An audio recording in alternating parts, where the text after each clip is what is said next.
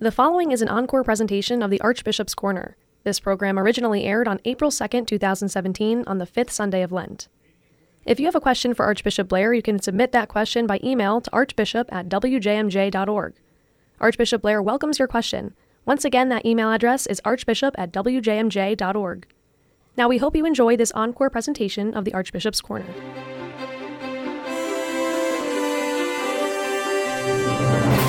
Hello and welcome to the Archbishop's Corner. This is where we meet each week to talk with Hartford Archbishop Leonard Blair about faith, morals, the life of the church today, and how the gospel makes sense in an ever-changing world. This is where we go to find the answers to our lingering questions about the teachings of the church, living the faith life of a Catholic in contemporary society, and developing a stronger relationship with God. I'm Father John Gatzak, with many questions that you and I will ask Archbishop Blair as he responds to what matters to you in the Archbishop's Corner. You'll never have a problem-free life, ever. You'll never drift off to sleep on the wings of this thought, "My, today came and went with no problems in the world." This headline will never appear in the paper. We have only good news to report. You might be elected as president of Russia. You might discover a way to email pizza and become a billionaire. You might be called out of the stands to pinch hit when your team is down to its final out of the World Series, hit a home run, and have your face appear on the cover of Sports Illustrated. It's not likely, but it's possible. But a problem-free, no-hassle, blue-sky existence of smooth sailing? Don't hold your breath. Problems happen. They happen to rich people, sexy people, educated people, sophisticated people. They happen to retired people, single people, spiritual people, and secular people. But not all people see problems the same way. Some people are overcome by problems. Others overcome problems. Some people are left bitter. Others are left better. Some people face their challenges with fear. Others with faith. You don't have a choice about having problems, but you do have a choice about what you do with them. Choose faith. In the Archbishop's Corner is where Archbishop Blair offers advice that will help us choose faith in answer to the challenge of any problem. So thank you, Archbishop Blair, for inviting us into the Archbishop's Corner, where your invaluable advice encourages faith in answer to life's overwhelming problems. Anything occupying... Invaluable. Yeah, it is invaluable. You think that I'm able to solve life's great problems? I want to build you up for this great undertaking that we're about to achieve here. So, no, your advice... modest advice as best I can. Well, to many people, it is invaluable advice. Anything occupying your time since last we met? Well, of course, it's we're getting ever closer to Easter and Holy Week in Easter, I should say. And, that's occupying a lot of my spiritual time. Uh-huh. And then, of course, we're in the midst of pastoral planning for the Archdiocese, which is a major concern. And as it comes to a head, that obviously is weighs very much on my mind as we move forward. I think we've got a couple of questions on pastoral planning that we'll save for a bit later. But the first thing that I'd like to talk about with you is the fact that today is April 2nd, and it was 12 years ago. Would you believe it? 12 years ago this day that Pope John Paul II, St. John Paul II, passed away. He was elected back in 1978, the first non-Italian pope in over 400 years, also one of the most beloved, especially by youth around the world. Canonized in 2014, regarded as one of the most influential popes in terms of teaching and the family. What do you feel, Archbishop, is one of his greatest legacies that he's left us? I think the greatest legacy that he left was that at the death of Blessed Pope Paul VI and then the very short reign of Pope John Paul I, that the major transition or change that the Second Vatican Council had signaled as a path forward for the Church still needed to be articulated and guided pastorally in a way that could be truly fruitful so that the Church was true to herself and to the faith and yet met the challenges that the Council set for ourselves as a Church in the modern world. And I think, Paul VI himself, Blessed Pope Paul VI, near the end of his life, had some disillusionment about where things were headed. In the council having taken place amid the great social upheaval and turmoil of the 1960s and into the 70s. And I think what Pope John Paul did was give a voice and a direction that was true to the council and yet brought a certain clarity about how the church could live the counsel and how it could respond to the challenges of the modern world, and at the same time be true to the gospel, always the great twin lights of love and truth. Both love and truth are what guide the church. So I think, the Pope was a great philosopher, a great teacher, really a great man, and I think that, I always call him Pope St. John Paul the Great. Yeah. Great is a name has been given in history to certain popes, and it's not officially given. It's more by acclamation out there in the field. I certainly feel in my life, my priesthood, my episcopacy, that he really was Pope St. John Paul the Great. I pray to him every day. I ask for him to intercede for our archdiocese and for me. I mean, I'm the bishop I am today because of Pope St. John Paul. I mean, how I approach things and how the faith has been articulated and the challenges that face us. So I can't say enough in praise of someone who was truly a great gift to the church at an important time. Not only was he a great gift to the church, but I think many people believe and understand that he was a great gift to the world stage, because he had so much to do with the eradication of communism in many parts of the world as well. Yes, he energized the Polish people and people behind what was called the Iron Curtain to resist communist oppression. And I say what was called the Iron Curtain reminds me of something important, that with the passing of time, Father, you and I are getting older. And sometimes you need to remind me? Well, and sometimes we talk about the Second Vatican Council or this or that as if people know what it is. This is true. And the reality is that as people get older and live through it, for many of our youngest Catholics or younger people, the Second Vatican Council is not a self-evident reality. Even historically, with the so-called Iron Curtain that separated communist East Europe from the West, we can't take for granted any longer that people know that history, and especially in a society, in a culture such as ours, where people don't pay much attention to history and people are often woefully ignorant of it. Indeed, Pope St. John Paul II did so much, not only for the church, but for the world. And on this day, where we recall the 12th anniversary of his death, we pray for his support for the church, and as you say, especially for the Archdiocese of Hartford and our surrounding diocese. Archbishop, usually I have an offbeat holiday to share with you, and this week is no exception. Usually, you always do. Well, Friday of this coming week is No Housework Day. If you say so. No making of beds or washing up laundry, and most important of all, no guilt for not doing these chores. Now, when I was younger, the chore that I hated to do most around the house was vacuuming. What about you? What chore would you rather not have done, or rather not do? Quite honestly, I'll tell you the truth. As an archbishop, I am so caught up in all kinds of things that I don't do those chores in my house for myself anymore. I don't have time. But I'll tell you the truth. I enjoy doing them. It actually, for me, it brings me down to a simple, orderly thing that I actually find relaxing. When I am in a situation when I have to do household chores, I'm actually happy to do them. Because it gives you a sense of relaxation, I'm sure, huh? I can assure you that most people who might grumble at having to do household chores would not change places with me for a moment to assume the responsibilities of leadership and everything that a bishop has. So I'm not complaining, and I'm not saying that you should feel sorry for me. But actually, the simple things of life and the little orderly things of life are actually, to my mind, very good. I look forward to the day, hopefully, if I live long enough to retire, when I can just do those things for myself, and I'll be very happy to do so. I hear you. Well, Archbishop, we've got several questions that have been submitted by our WJMJ listeners, but before we get to those questions, let's take a look at our gospel for today. Interesting gospel on this fifth Sunday in Lent. Today's gospel is taken from the 11th chapter of John's Gospel. So here's the gospel account as it is dramatically presented, and then following the gospel, we'll find out from Archbishop Blair what he believes is especially pertinent to our lives at this time and place within salvation history.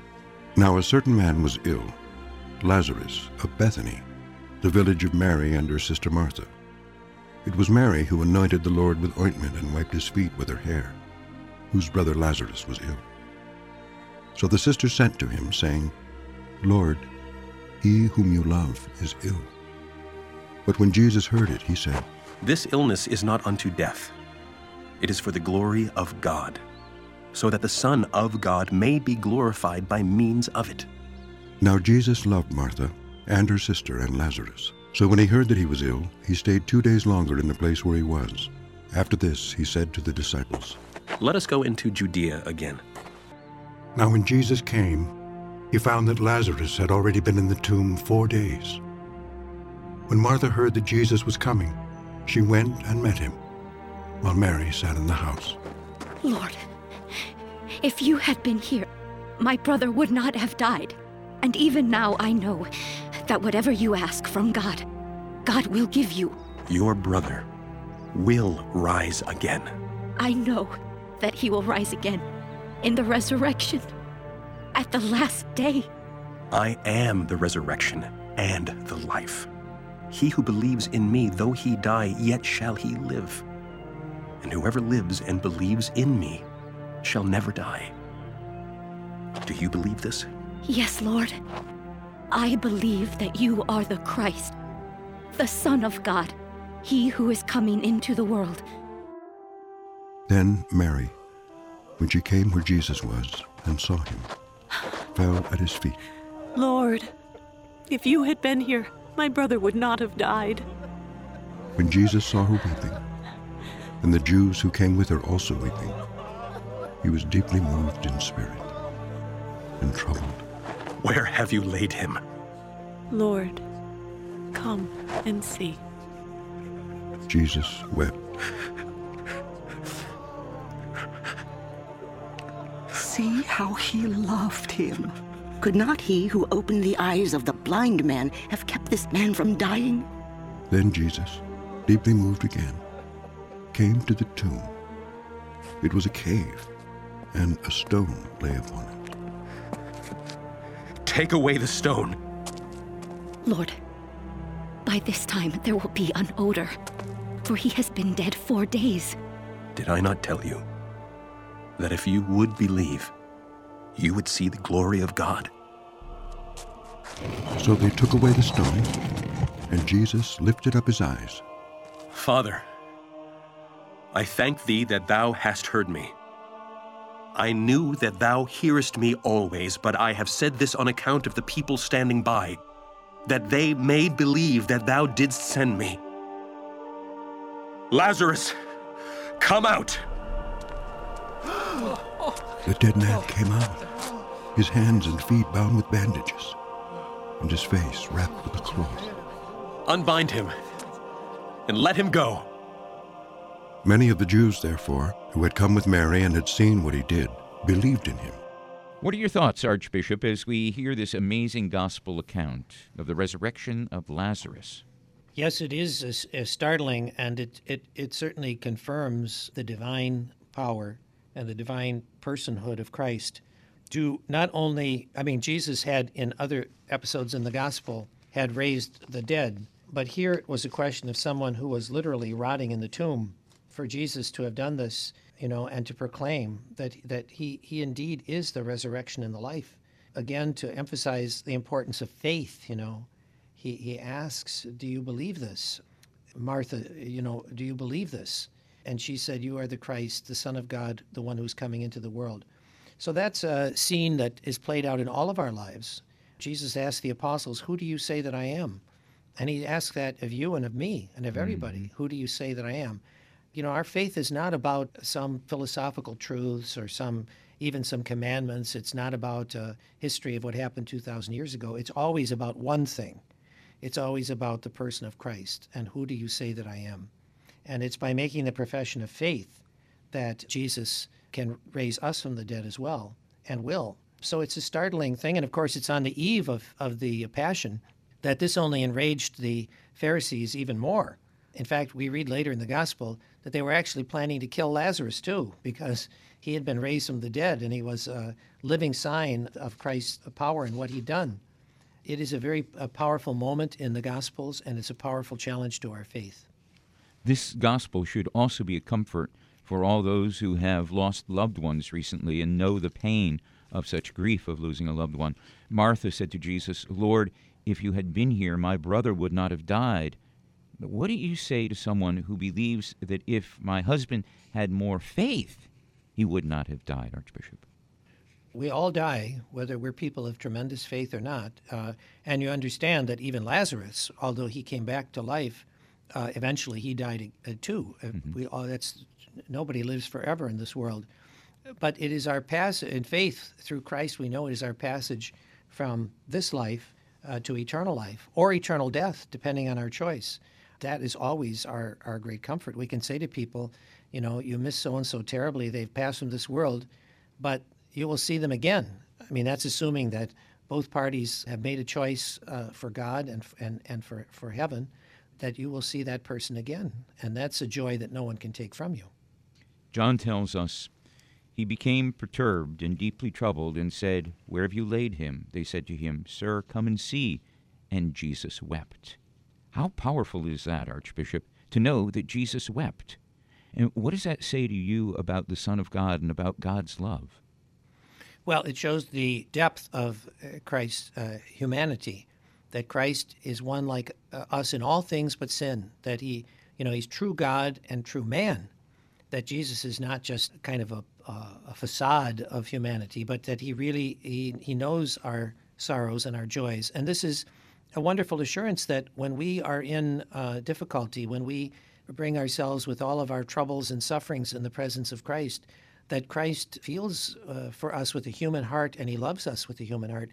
That's a very important thing to say, that Christ loves us not just as God, but he loves us each as a man, that like one like us in all things but sin. That's the sacred humanity of Christ is eternally in heaven with the Father.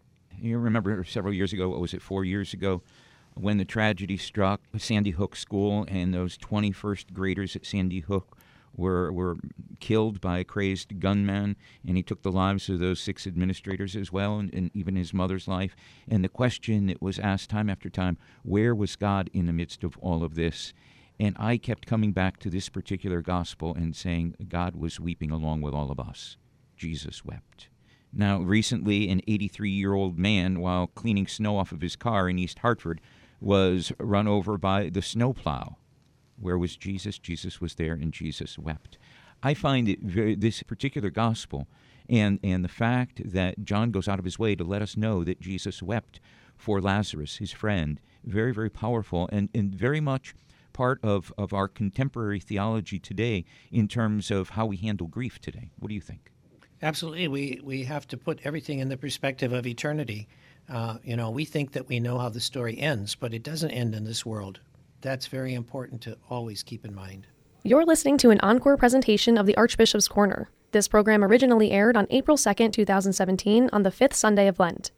If you have a question for Archbishop Blair, you can actually voice your question by calling the Archbishop's hotline at 203-805-5047.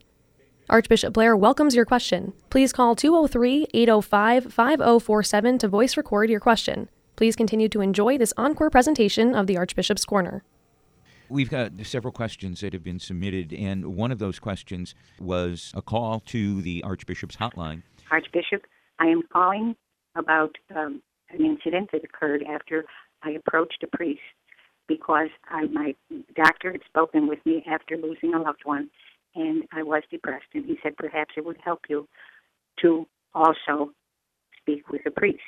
And I did. I spoke with someone that I had seen a few times, but did not know very well.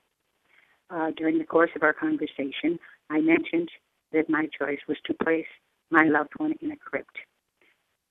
His response was that he felt that this was a very inhuman way to dispose of anyone's remains. I was taken back by this, and after a short conversation, he said, well, you did what you thought your loved one would like. I was very troubled, as I said, and very confused. I said to him that our Lord was placed in a tomb, similar. However, I did not reflect on it as I should have, and he said, no, it was not like a crypt at all. What is your feeling, and how can I put this to rest? I really am somewhat mystified by the question, in as much as everyone knows that a crypt is a traditional form of burial that is widely practiced and perfectly acceptable. I mean, the popes are buried in a crypt in St. Peter's. I understand a crypt to be not just burial in the ground in a vault, but in some kind of tomb that is in a building or some kind of, let's say it's even subterranean, but it's an open space. There's absolutely nothing wrong with that. And I have a feeling that there's something about the terminology here that's not maybe between our caller and the priest that is not being described in a way that maybe was intended. Unfortunately, the caller didn't give a name or leave a telephone number so that we can call them back and get more information. But basically, there's nothing wrong with burying a loved one in a crypt. And My goodness, no. I mean, it's considered very honorable. It's a form of burial that was often reserved because it's more costly. I mean, all of our Catholic cemeteries have crypts. My parents in Detroit are buried in a crypt, an above-ground mausoleum, which I consider to be like a crypt. So I don't know exactly what is going on here. What the Church does not approve of, because it's not consistent with the reverence we owe to a body in our belief in the resurrection, is to, if a person is cremated, to then scatter the ashes on lakes or streams or turn them into diamonds or put them on the fireplace. No, we don't think that's a proper way to respect the remains of a deceased person. But being buried in a crypt, whether cremated or not, is perfectly acceptable. Paul from Roxbury says, Pope Francis recently stated that he is open to married men becoming priests to combat the shortage of priests in the Catholic Church. Do you think that this is a good solution to the problem at hand? Well, Paul, I appreciate your question, but as so often happens, things are reported in ways that can be misleading. The way it's summarized or presented, the Pope said that optional celibacy is not an option. What he said was that in remote places where there are people who are almost totally deprived of the sacraments for lack of a priest, that maybe he would be open to studying the possibility of ordaining to the priesthood what in Latin we call viri probati, that is, men of a certain experience and age who prove themselves, who might be married. Maybe that could be a permanent deacon there. Maybe it could be somebody else. And the Pope even said we'd have to see what kind of duties we could actually give them. In other words, he's talking about really remote situations with no priest where somebody could be ordained just to be able to provide Mass and confession for the most part for people. It's not a question of simply saying that we're going to abandon celibacy for the priesthood. I'm very concerned about this because there is almost a desire to discredit celibacy across our culture, that people have no use for it, they don't understand it, in some cases resent it. What I'm doing is in the next, or maybe it's next two issues of our Catholic Transcript magazine, I've written a piece on celibacy from Scripture and tradition to explain to people what it's about, where it comes from, and why we do it. Because I think there are a lot of people who have absolutely no appreciation of it whatsoever. But certainly the Pope is not one of them. To infer that the answer to the shortage of priests is ordaining married men is probably to miss the point as well. I think it does. When it comes to shortage of vocations, I pointed this out in what I've said about pastoral planning, that even our Protestant brothers and sisters who have married clergy are experiencing a decline in vocations. Our Orthodox and Eastern Catholic churches that have married clergy are similarly having a shortage. So it's not the answer that it seems to be, because the reality is that all the Christian states of life are in trouble. And many times I've said that we have a shortage of marriage vocations too. Young people not wanting to even get married, maybe living together or simply not getting married because they're frightened by what they see going on in the society. And of course, also the question of priesthood and religious life. Jeff from Waterbury has a question who says, I understand what the pastoral planning is trying to attempt and am very curious as to how the final plans turn out. I've heard some preliminary reports, and luckily my parish isn't directly affected, but there are quite a few in my city that will be. Apparently, not all are happy about the proposed changes. Parishioners from one church in particular have been writing letters to the editor in our newspaper and voicing their frustration and objection to other media outlets. Personally, I think their tactics are counterproductive since they only bring negative attention to the Catholic Church. What do you think that I, as a parishioner of a church not expecting major change, can do to help alleviate some of the grumblings that is happening within my Catholic community? Yes, well, Jeff, I appreciate your willingness to be positive about it.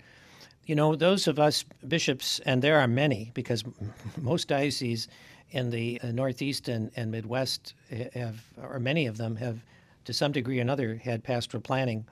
We all encounter the same things. When people are confronted with change, they often react in a hostile manner, and they immediately say, well, Archbishop Blair was sent to Hartford to close parishes. All the archdiocese cares about is money and finances. Or they say, well, this was all decided ahead of time, and why even bother to ask our opinion since you already know what you're going to do? Well, how do you answer those kinds of accusations? None of them are true. We just have to, I guess, be patient and pray for people like that because they're frightened and angry that their parish may close or may be significantly changed. But what I always say is that, as I have through this whole process, that we simply have to confront the realities of today, with almost 70% fewer Mass attendants than we once had and almost 70% fewer priests. Things simply cannot stay the way they are. And so we have to reconfigure ourselves for a more positive, fruitful future. And when that happens, something's got to give. How can you change some people's minds about what they want to believe? But ultimately, this is a positive process, and the experience of places where it's happened is for the good. Instead of just kind of experiencing a low-grade frustration at diminishing attendance and diminishing resources, fewer priests and nuns, it can enliven parishes that are regrouped to be more positive and to reach out to a younger generation and to ensure a more stable appointment of priests who are capable of being pastors and giving good leadership. In every way, it strengthens the community. Brings more vitality to the parish community. Right. But just to close our eyes and say nothing can change, even though everything is changing or has changed, that's just not responsible. As I say, kicking the can down the road is not an option. I mean, it'd be easier for me as Archbishop to just try to temporize till I retire and try to patch things up and try to hold it together and say, well, let somebody else worry about it. But I can't do that. That I don't feel I would be fulfilling my responsibilities. And Jeff does ask the question, what can he do as a parishioner? And I would think, Jeff, one of the things, a very important thing that you can do is pray for all those who are involved in pastoral planning, especially our Archbishop. I don't think this is a very easy thing for you to do, Archbishop, or one of the things that you relish doing. It's one of the last things in the world that I want to do as a bishop. And I must tell you that so many people come up to me at various things and say that they pray for me. They know I've got a difficult challenge. Mm-hmm. And I'm very grateful for that. I don't know where I'd be without those prayers.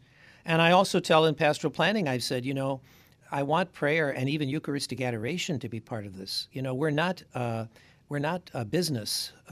We're not some kind of secular group. We're the people of God, the body of Christ. As long as we're in this together and we focus on the common good of the people of the Archdiocese, and not just self-preservation of my parish, then we're on the right track. The minute that somebody puts forward their argument for self-preservation without any reference to the common good or to the realities around, then I say that's a non-starter. That's not going to go anywhere. How true. Archbishop, talking about prayer, we've come to the end of our program, so if you'd close our program with a prayer and a blessing, I'd appreciate it. Lord Jesus, in this world we experience the joys of the resurrection spiritually, when we are raised up and saved by your grace, and when you grant us an insight into the beauty and truth of our faith and of our ultimate destiny. And other times we're weighed down by the sorrows and trials and difficulties of life, which you experienced in your ministry and ultimately to the bitter end on the cross. We pray that you will strengthen us to bear our share of hardship for the gospel and to bear the sufferings and difficulties of life with our eyes fixed on the resurrection, with our eyes fixed on the ultimate triumph of goodness and life over all that weighs us down. And may Almighty God bless you all, the Father and the Son and the Holy Spirit. Amen. Archbishop, thank you for inviting us into the Archbishop's Corner. We look forward to joining you next week on Palm Sunday, when we'll take a few questions and look at the Gospel and see what you have to say about the Passion of Christ. We'll see you next Sunday at 7 o'clock in the morning with a repeat at 1 o'clock in the afternoon. In the meantime, enjoy this week. Thank you.